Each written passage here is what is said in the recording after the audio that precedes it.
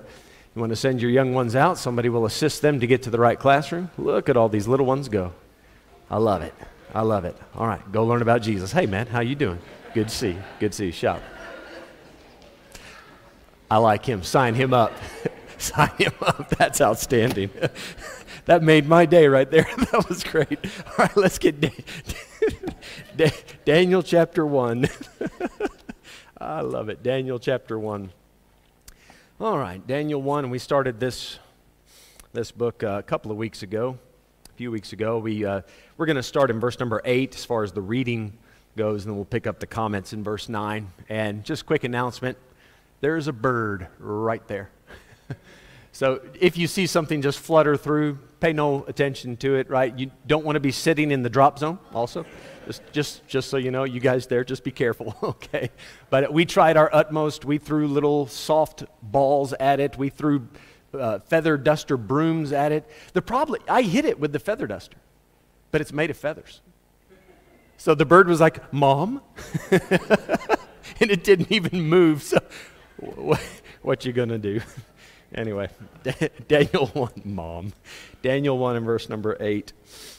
Daniel 1 verse 8. The Bible says, "But Daniel purposed in his heart that he would not defile himself with the portion of the king's meat, nor with the wine which he drank. Therefore he requested of the prince of the eunuchs that he might not defile himself." So last time we talked a little bit about how Daniel took a stand on his convictions, and he purposed in his heart that he was going to be different. And we even sing a song about that. I don't know if you guys are familiar with that song, "Dare to be a Daniel." And this is what it's mainly about. And Daniel, this was not the only time that he did this in Scripture. You might know that another time, in Daniel 6, of course, we'll get to that story, he took a stand. They made a law that you're not allowed to pray, and he prayed 3 times every day still and ended up in the lion's den. There's a man who knew what God wanted him to do, and he stood on his convictions. Now, what I love about this is Daniel 1. He's a older teenager, possibly young 20s, let's say student age. And then in Daniel 6, he's a much older man. So this idea of purposing in your heart to live for God, to stand up for what's right, do what's right, even when it's not popular. I don't care how young or old you are, it's an appropriate message. We all need this example. We all need to follow this example. Now, verse number 9, it says, "Now God had brought Daniel into favor and tender love with the prince of the eunuchs." So let's talk for a moment about this favor and tender love. Daniel obviously has developed, I don't know what you would exactly want to call this, if you call that a friendship, if you call this maybe a friendly relationship. I don't know how the semantics you want to label this with. It doesn't say that Daniel and this prince of the eunuchs, which is probably Ashpenaz, it doesn't say that they were hanging out, having meals together and going places together. It just says that this prince of the eunuchs really appreciated favor and tender love. It doesn't say that Daniel reciprocated that. It just says that this man, this prince of the eunuchs, he appreciated what Daniel was all about. And when you stand for God, you are going to gain the favor of both man and God. Now, I want to be careful with that statement. Not every single human being is going to like the stand you take. But you are going to find when you stand for God that even wicked people can appreciate, some wicked people can appreciate such a stand. This is one of those examples. It doesn't say that this prince of the eunuchs became a convert. It doesn't say that he gave up his Babylonian religion or anything like that, but he appreciated what this Daniel was all about. Again, let me remind you, Daniel's a young man. This prince of the eunuchs, probably a slightly older man, obviously more accomplished, right, as far as the secular world is concerned, more accomplished than Daniel, but looking at that younger man with principles, that younger man that stood by his convictions, this prince of the eunuchs said, "No, there's a guy I can respect." He earned the respect the right way. You don't see anywhere where Daniel compromised his convictions in order to establish a relationship. And it's very tempting. Guys, isn't this true? Even at a young age, it's tempting. You go to school and the cool crowd. There's certain cliques that get started. At young age, this happens. And people start to, let me use a little bad language. Let me tell a bad joke. Let me dress a certain way. Let me say and do and think certain things, watch certain things, listen to certain things. and little compromises so that we are accepted by the right people. Daniel was accepted, if I can use that word, by the prince of the eunuchs, but not because of compromise, but because of the stand he took. So make sure that if you have some wicked person that says, I respect that man, not because of your compromise, but because of your convictions. Hold your place here and get Proverbs chapter 3. And Yellowful Vossness, you're gonna find this in your workplace all the time. It's going to be difficult in South Africa to establish a respectable business and not do anything under the table, right? It's almost expected. And let's be honest, it's not just a South African thing. I know that it's like this in many, many places in the world, all over the world. It is hard to get ahead in business or in any professional setting without cutting some corners. But guys, don't stoop to the level of success. Don't stoop to the level of success. The world says, well, this is how you achieve it. Well, then change your mentality of what success really means. Success is faithfully obeying God even when it's difficult. That's real success. Success is not getting promoted and making more money. Now, if you get promoted and make more money while standing on your convictions, praise God. If you have a prince of the eunuchs that looks up to you, praise God. This may not be the outcome every time, but you will find that even the worst of people will sometimes appreciate you taking a stand. Proverbs chapter 3, let's get verses 3 and 4. Proverbs 3, verses 3 and 4. Let not mercy and truth forsake thee. Bind them about thy neck. Write them upon the table of thine heart. So shalt thou find favor and good understanding in the sight of God and man. Why? Because mercy and truth. Because you're a well-balanced person. You know how to administer both things when necessary, and people will respect that. The right kind of people, and even sometimes the wrong kind of people. Dr. Ruckman used to tell us all the time, every thief wants his money in a good bank. That's deep. That's deep. Every thief wants his money in a good bank. Think about that. That thief went to great lengths to steal that money. Now, he wants it in a good bank. Why? He doesn't want anybody to steal it from him. So he wants an honest banker that will protect his stolen money. You see how that works? When you can have a foolish, wicked person, if he gets sick, you know where he goes? He goes to the best doctor he can get. He doesn't go to some cheat of a doctor who paid for his medical degree and didn't do the work. He wants to go to a qualified guy who's upstanding and will do a good job, right? He has respect, even though he himself isn't that great of a guy. And I think that's what we're dealing with in Daniel chapter 1. You can come back to Daniel 1. I remember some years ago in Malawi, I was out witnessing in one of the suburbs of the capital city, in a village called Chinsapo. We had a church there in Chinsapo, and I was just handing out tracts, and it was starting to rain a little bit, so there weren't a lot of people out, but I saw one guy kind of stumbling through a field, so I walked out into the field and handed him a tract, and then I found out as I approached why he was stumbling. It wasn't because it was a cornfield and the furrows, were it was because he was pretty drunk.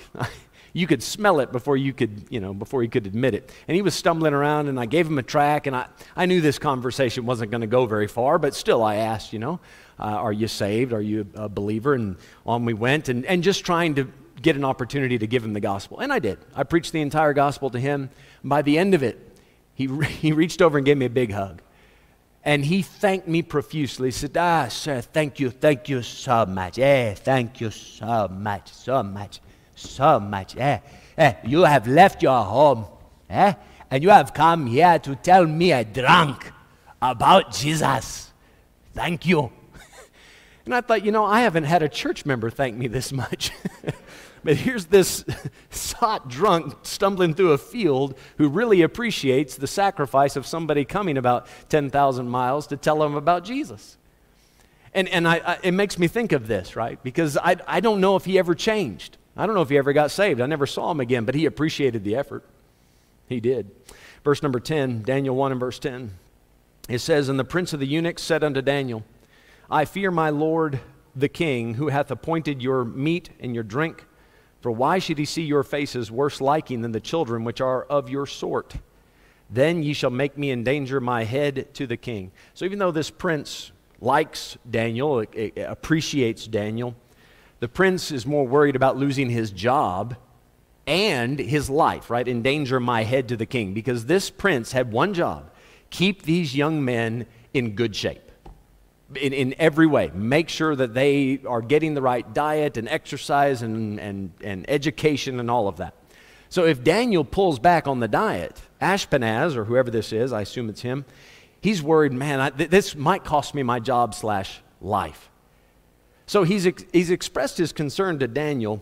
And then verse 11, then said Daniel to Melzar, whom the prince of the eunuchs had set over Daniel, Hananiah, Mishael, and Azariah. So this Melzar, second in command, under the prince of the eunuchs. Now, if you go back to verse number 3, the king spake unto Ashpenaz, the master of his eunuchs. So I'm assuming that the prince and the master of the eunuchs is the same guy, that's Ashpenaz. But then Ashpenaz has deputized this other guy, Melzar, to step in and take care of some of the duties of taking care of these young men. Now, I got two options for this, and I'm going to run you through both of them. You can choose whichever one. I have a preference here. Perhaps Ashpenaz a long time ago had already brought Melzar on just to help out with the daily duties. There's a lot of young men to take care of. So maybe this is something that was already established, and Daniel, knowing that he didn't get very far with Ashpenaz, is now just asking Melzar, hey, it didn't work with the big boss. Let me see if I can ask you. I don't want to eat that food. So he's going to ask Melzar in just a moment. Or maybe it's this. Maybe Ashpenaz heard Daniel's request. I am not going to eat that meat, drink that wine. And Ashpenaz wanted to help, but couldn't. And he knew if I help and this doesn't go well, I'm going to lose my life. So he looks around the room and he says, Melzar, come here. Melzar, you're in charge of these guys now. And he's passing the buck. And he leans over and he whispers in Melzar's ear before he goes. He says, cut Daniel a break. Him and his buddies, they don't want the food. Go ahead, help them out. And this might be Ashpenaz's way of kind of helping Daniel, but not helping Daniel. You know, he didn't do it personally, passed it on. And this way he could, plausible deniability. Well, I wasn't in the room when the food went out, so I don't know what happened, and, that type of thing. Because Ashpenaz liked Daniel, I almost think that that's what happened, and that's why he brought Melzar into the picture. But whichever way it is, here we have Melzar now. So Daniel is talking to Melzar in verse number 12. And he says, prove thy servants, I beseech thee, 10 days. Let them give us pulse to eat and water to drink. All right, pulse is like lentils or just grains that you grind up. That type of thing is pulse. Pulse to eat, water to drink. Then let our countenances, a countenance is the way your face looks. Then let our countenances be looked upon before thee, and the countenance of the children that eat of the portion of the king's meat, and as thou seest, deal with thy servants. Now I have had actually more than a handful of people turn to this passage and say, this is the diet, this is the biblical diet that you ought to follow, and it will not only bring you good health, but it will make you spiritually healthy. It'll make your face shine with the glory of God. And guys, there's no bowl of beans in the world that can make your face shine with the glory of God, okay? I'm all for cleaning up your diet. But please do not think that the Bible is going to give you the exact diet that you need. Now, obviously, in the Bible, you're going to find some boundaries for your diet. Can I just, while we're talking about diet, slip in a couple dietary comments here? Let all things be done with moderation. Amen? Stop overeating. That's some great dietary advice. Seriously, if you want to have a piece of cake, the Bible says, hast thou found honey? Eat so much as is sufficient for thee, lest thou be filled therewith and vomit it. So the Bible is very big when it talks about diet. The Bible very rarely says you can only eat this and that when it's talking to you and I. We're going to talk about the Jews in just a moment. But more than anything, the overall, the world, when it talks about what we eat, God's given us the entire planet. Whatever grows, whatever's walking around, we're allowed to eat it for the most part. But just don't eat too much of it. Now, if you want to turn to Daniel 1 and say, well, this is the diet I'm just going to eat, ground up beans and wheat and drink water, you're probably going to lose weight. Yeah. After 10 days, we'll take a look, and you'll probably look miserable.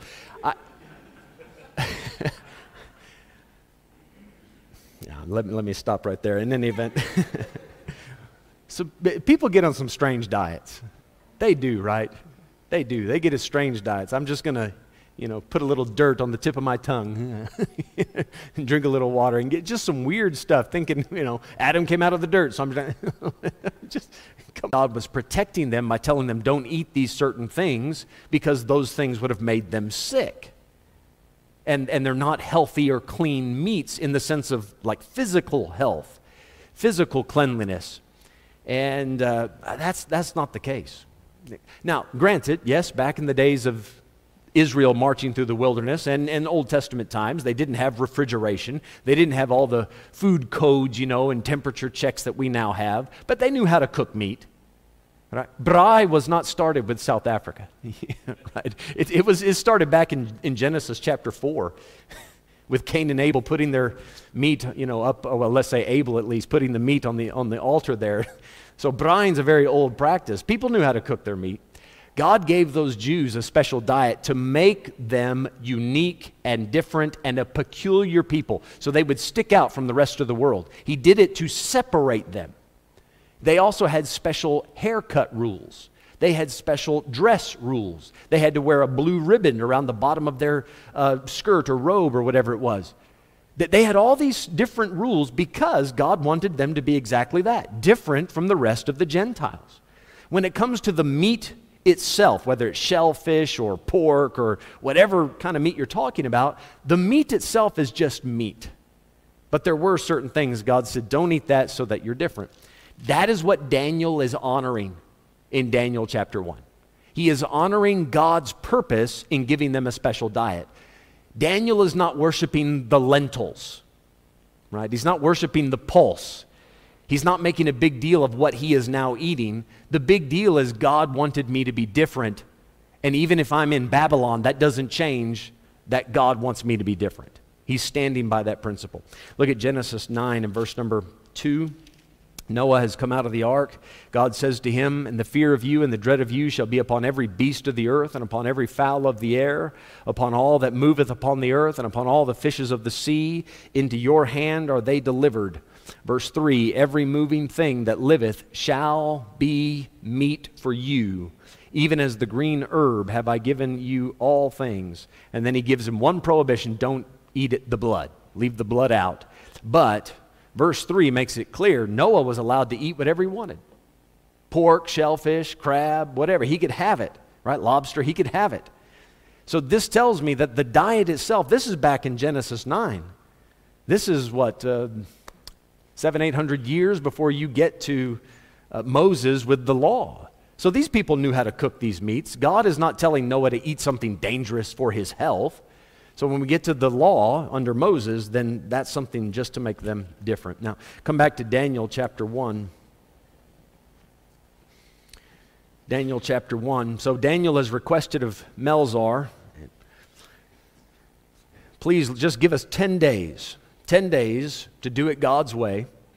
Give us this, I want to almost say that the underdog diet. Give us this diet where under normal circumstances we could not come out looking fairer and fatter fleshed. Under normal circumstances, pulse and water would thin us down and make us weak. But just give us 10 days.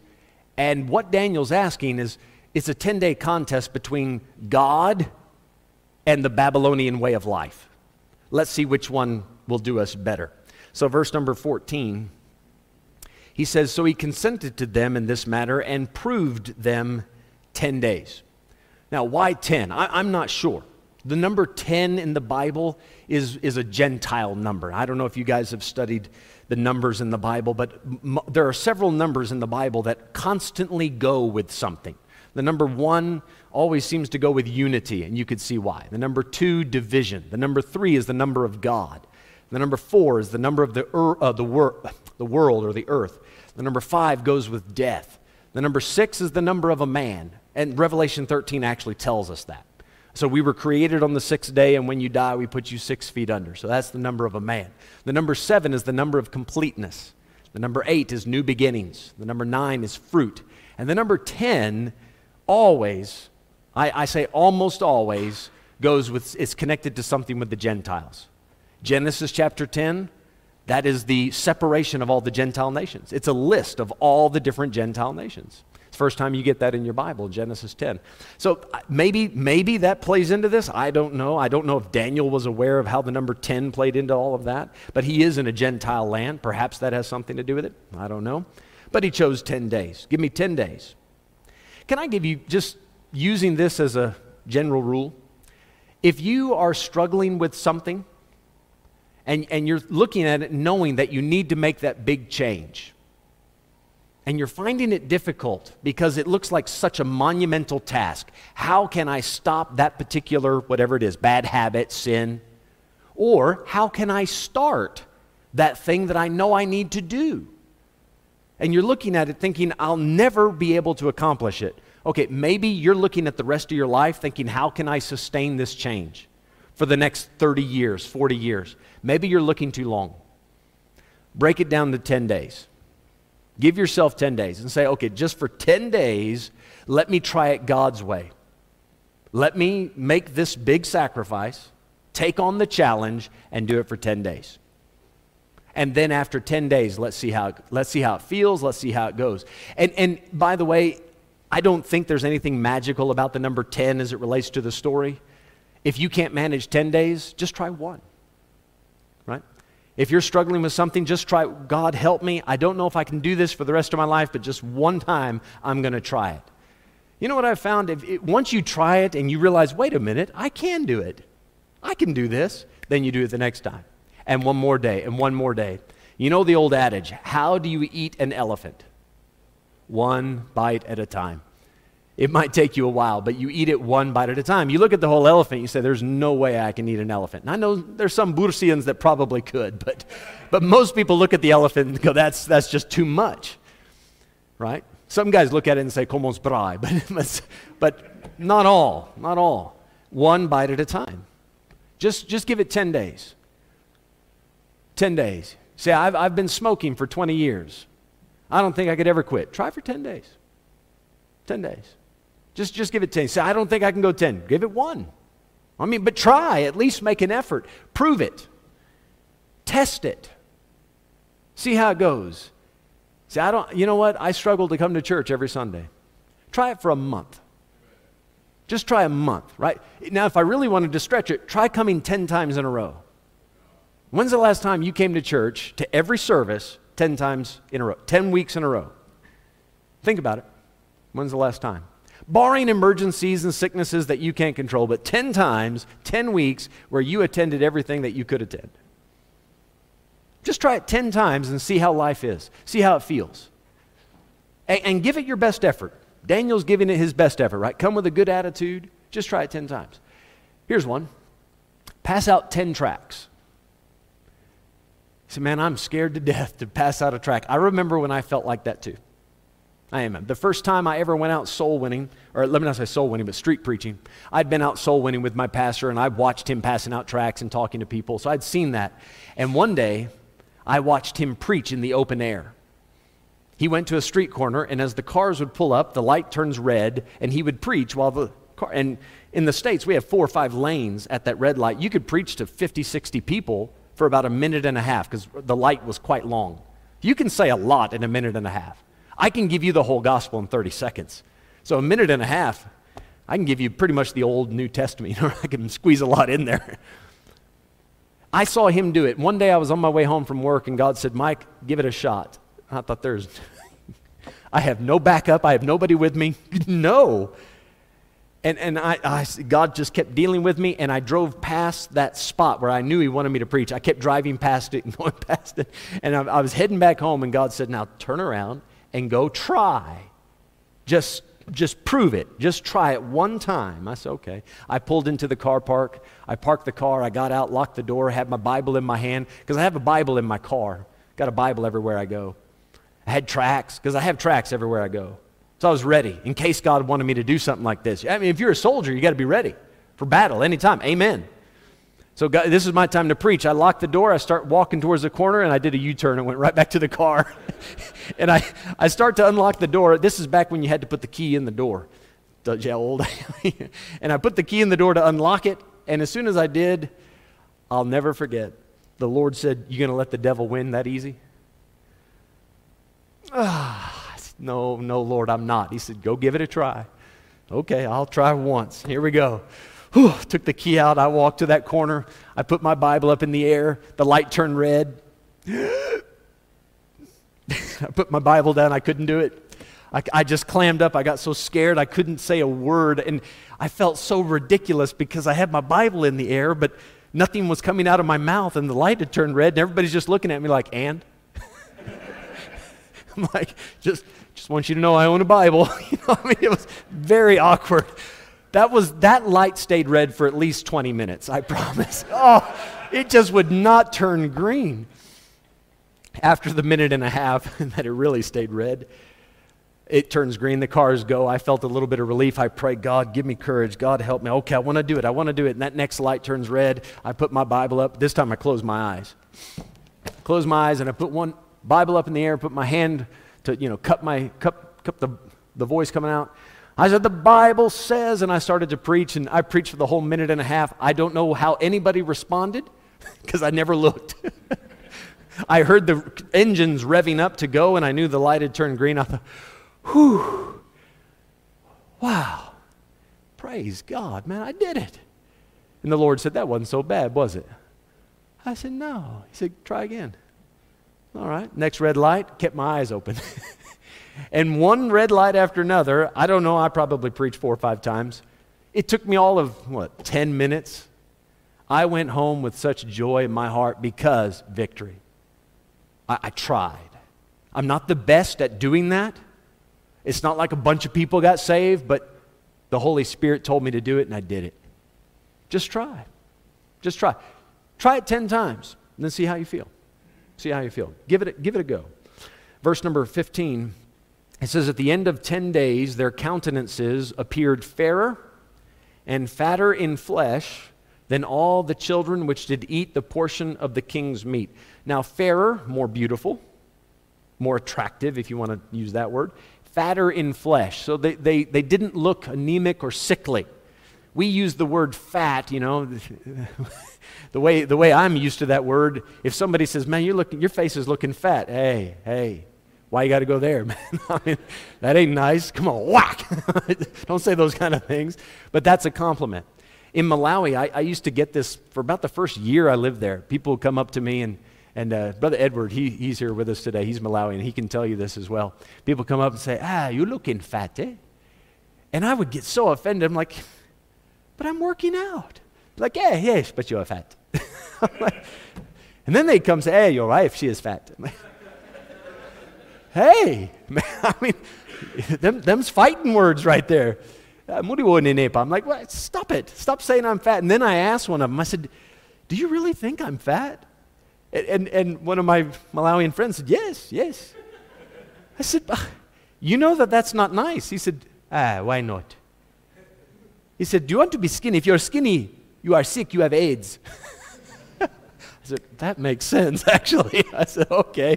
He said, "No, to be fat just means you look healthy."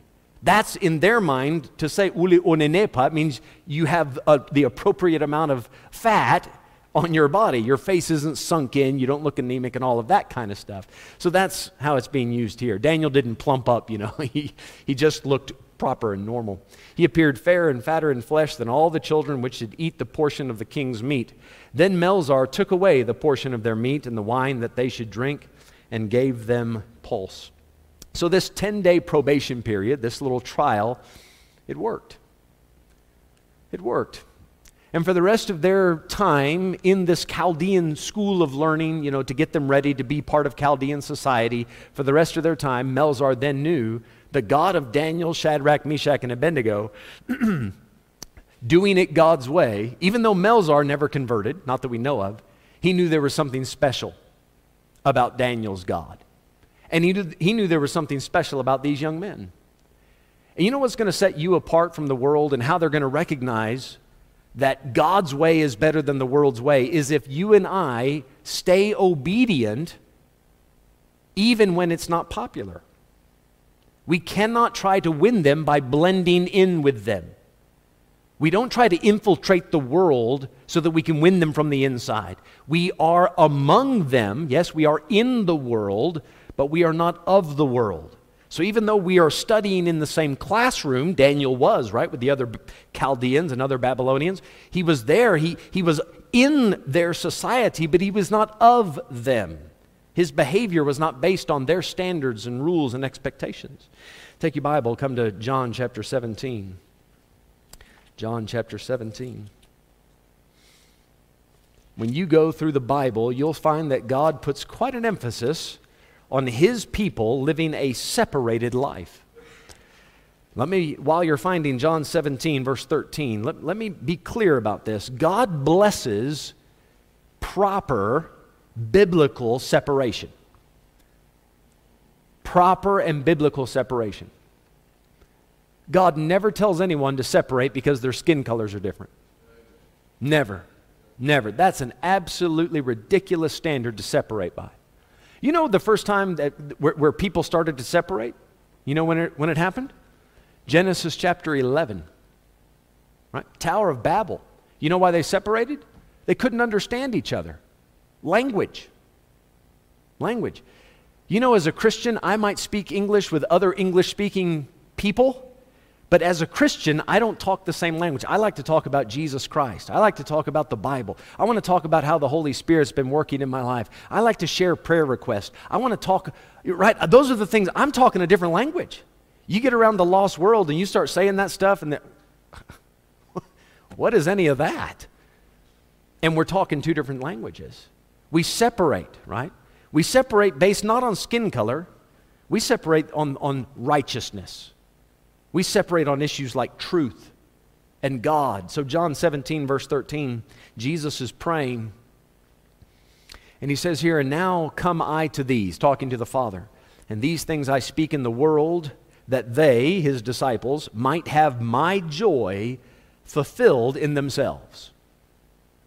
Verse 14, how do we get that full joy? "I have given them thy word, and the world hath hated them, because they are not of the world, even as I am not of the world." What does it mean to be of the world?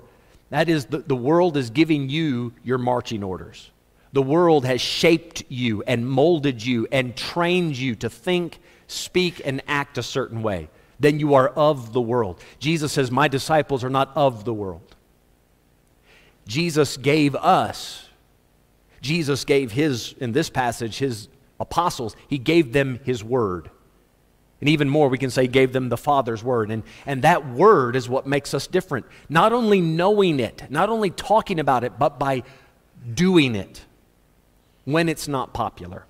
Verse 15, "I pray not that thou shouldest take them out of the world, but that thou shouldest keep them from the evil." So we still function within our societies, but Jesus expects us to be different, regardless of how difficult that is.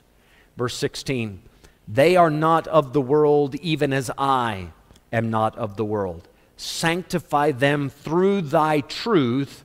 Thy word is truth." What a powerful verse. And I believe this is the reason, right there, verse number 17. That's the reason a lot of Christians today, they will claim to be believers in Christ and they carry a Bible, but they don't know what's going on inside of the covers of their Bible. They're biblically illiterate and ignorant. And I say that with kindness because in some cases it's not their fault. I met a young man just, 3-4 weeks ago on the campus, had the opportunity to witness to him. He said the year prior, he had been an atheist, and now he was trying to give his life back to God. He had grown up in a church, so he gave up on his faith. He'd been an atheist for some years, and now he was coming back to God. He'd been sitting in a church for the last year and a half, trying to find his way back to God. In a church, and no one had explained the gospel to him. Not one person. How can you go a year and a half in a church and not hear the gospel? How does that happen? In just 20 minutes of our conversation, I said, "Do you believe the Bible?" He said, "I'd like to, but I know there are lots of issues and problems and contradictions and things like that." He says, no one's ever explained to me why I should believe it. I said, can I show you a few reasons? He said, that'd be great. I showed him a few things. He said, why has nobody told me this? We had an excellent conversation. I said, listen, if you'd like to learn more, we'd love to help you out. He said, things are really hectic here. You know how it goes with exams. People get busy. Their schedules get hectic. And guys, I've been witnessing on the campus for 10 years. I know how this goes. You can have hundreds of conversations, and very rarely will they follow up. You know what? I got a phone call this week from that man. This is, 3 weeks after the fact? He called me this week, and he said, I want to get discipled. I'm writing my last exam that I need to write. He said, I'm calling. I'd love for you to pray with me right now on the phone. And then next week I'll call you. We'll set up a time for discipleship. Why? Because somebody came with the Bible and said, here's why we're different. That was it. It just makes a difference. Dig deep. Go deep into your Bible. It will make you different. Dr. Ruckman told us when we went down for Bible school, orientation day, he said, gentlemen, I just want to warn you, after 3 years of this Bible school, you'll be ruined. He said, you'll be ruined for the world. You'll be no good out there. Now, not in the sense of, working a job. You can still work a job, have a family. You can be in the world, but the world will never accept you. Not if you know and live by this book. It'll ruin you. Furthermore, he said, you'll never be able to enjoy the things of the world again. Not once you get into that book deep. Because once you know what's in that book and you try to go back to the world, the Holy Spirit will bring things to your remembrance and go, you can't enjoy that. You know better than that. Oh, man, it makes it difficult to sin. Don't you want it to be difficult to sin? Amen. Come on, don't you want that to be difficult? Get a lot of Bible in you. Thy word have I hid in mine heart that I might not sin against thee. So I'm struggling with a particular sin. Memorize 10 verses about that sin. 10. Prove it with 10. See how that works. And the next time you go to do that sin, the Holy Spirit reaches down and says, what about this verse? What about this verse? Because the Bible said, Jesus said the Holy Spirit would bring to our remembrance the things that Jesus has said. Isn't that right? Well, you need to expose yourself to what Jesus said. And then the Holy Spirit can bring it to remembrance. And that'll make you different. It'll set you apart. Verse number 18. As thou hast sent me into the world, even so have I also sent them into the world. So if you want to know what biblical separation should look like, study the life of Jesus. Right? He could still function in the world, but man, did he stick out. And not because he was purposely weird. He didn't say, well, the world does it this way, so I'm just going to do it the opposite of the world, and if I do it opposite of the world, I'll always be right. Don't let that, you're still of the world then. You're letting the world tell you, do it this way. Don't let the world be in charge. Just do what God told you to do. Now, more often than not, you'll end up different than the world. But this way, it's not you making up the rules. Verse 19, and for their sakes I sanctify myself, that they also might be sanctified through the truth. He said, I've given them an example. I haven't just taught them, I've shown them how to do it. And verse 20 is just a great verse. Neither pray I for these alone, but for them also which shall believe on me through their word. That's you and me. That's Jesus praying for you and me directly. That is one of the few times we are directly mentioned in the Scripture. But that's us. Verse 21, the prayer request is this, that they all may be one. Isn't that strange? All through the passage, sanctify them, make them different, right? And then he says, I want them to be one. Be one what? Be us as Bible-believing disciples, we make up our one group, and we have this unity because we're clinging on to the same authority. That is the Word of God. He says that they all may be one as thou, Father, art in me and I in thee, that they also may be one in us, that the world may believe that thou hast sent me. If we do not stick out, the world has nothing to look to. So we're to let our light shine before men, that they may see our good works and glorify our Father which is in heaven. But that light has to shine. Philippians 2, holding forth the word of life. In the midst of a crooked and perverse nation, we hold it forth and say, this is what makes me different. Come to Ephesians chapter 5. We'll finish up in Ephesians 5 here.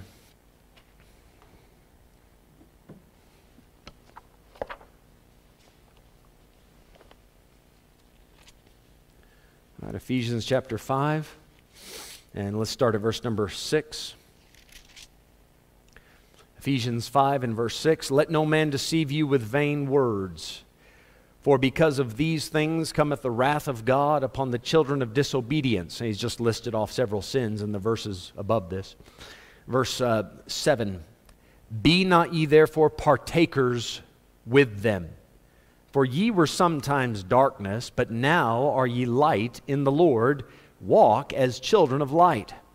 For the fruit of the Spirit is in all goodness and righteousness and truth." You want to see the Holy Spirit working in your life? What is the evidence of the Holy Ghost? A different life. A life that is not of the world. Verse 10, watch this one. "Proving," there's Daniel, "proving what is acceptable unto the Lord." You know how you're going to prove it? Don't walk in the darkness. Walk in the light. Obey the Holy Spirit. Once you've done it, then you'll know, this is the way God wants it to be. Then you'll know what's acceptable to the Lord. You can't know it simply by theory. You need to know it also by practice. So verse 11, "Have no fellowship with the unfruitful works of darkness, but rather reprove them. For it is a shame even to speak of those things which are done of them in secret. But all things that are reproved are made manifest by the light. For whatsoever doth make manifest is light." By you being different, you don't even need to say a word. By you simply being different and obedient to God, the world will recognize that, and they will feel reproved. They will feel, sometimes even they'll even say, "Why are you judging me?" You don't even have to say a word. The Bible says Noah judged the world by building an ark. How did he judge the world? By saying, "Listen, guys, God told me to do this." Why? Because you guys are so corrupt and so wicked, God's going to drown you.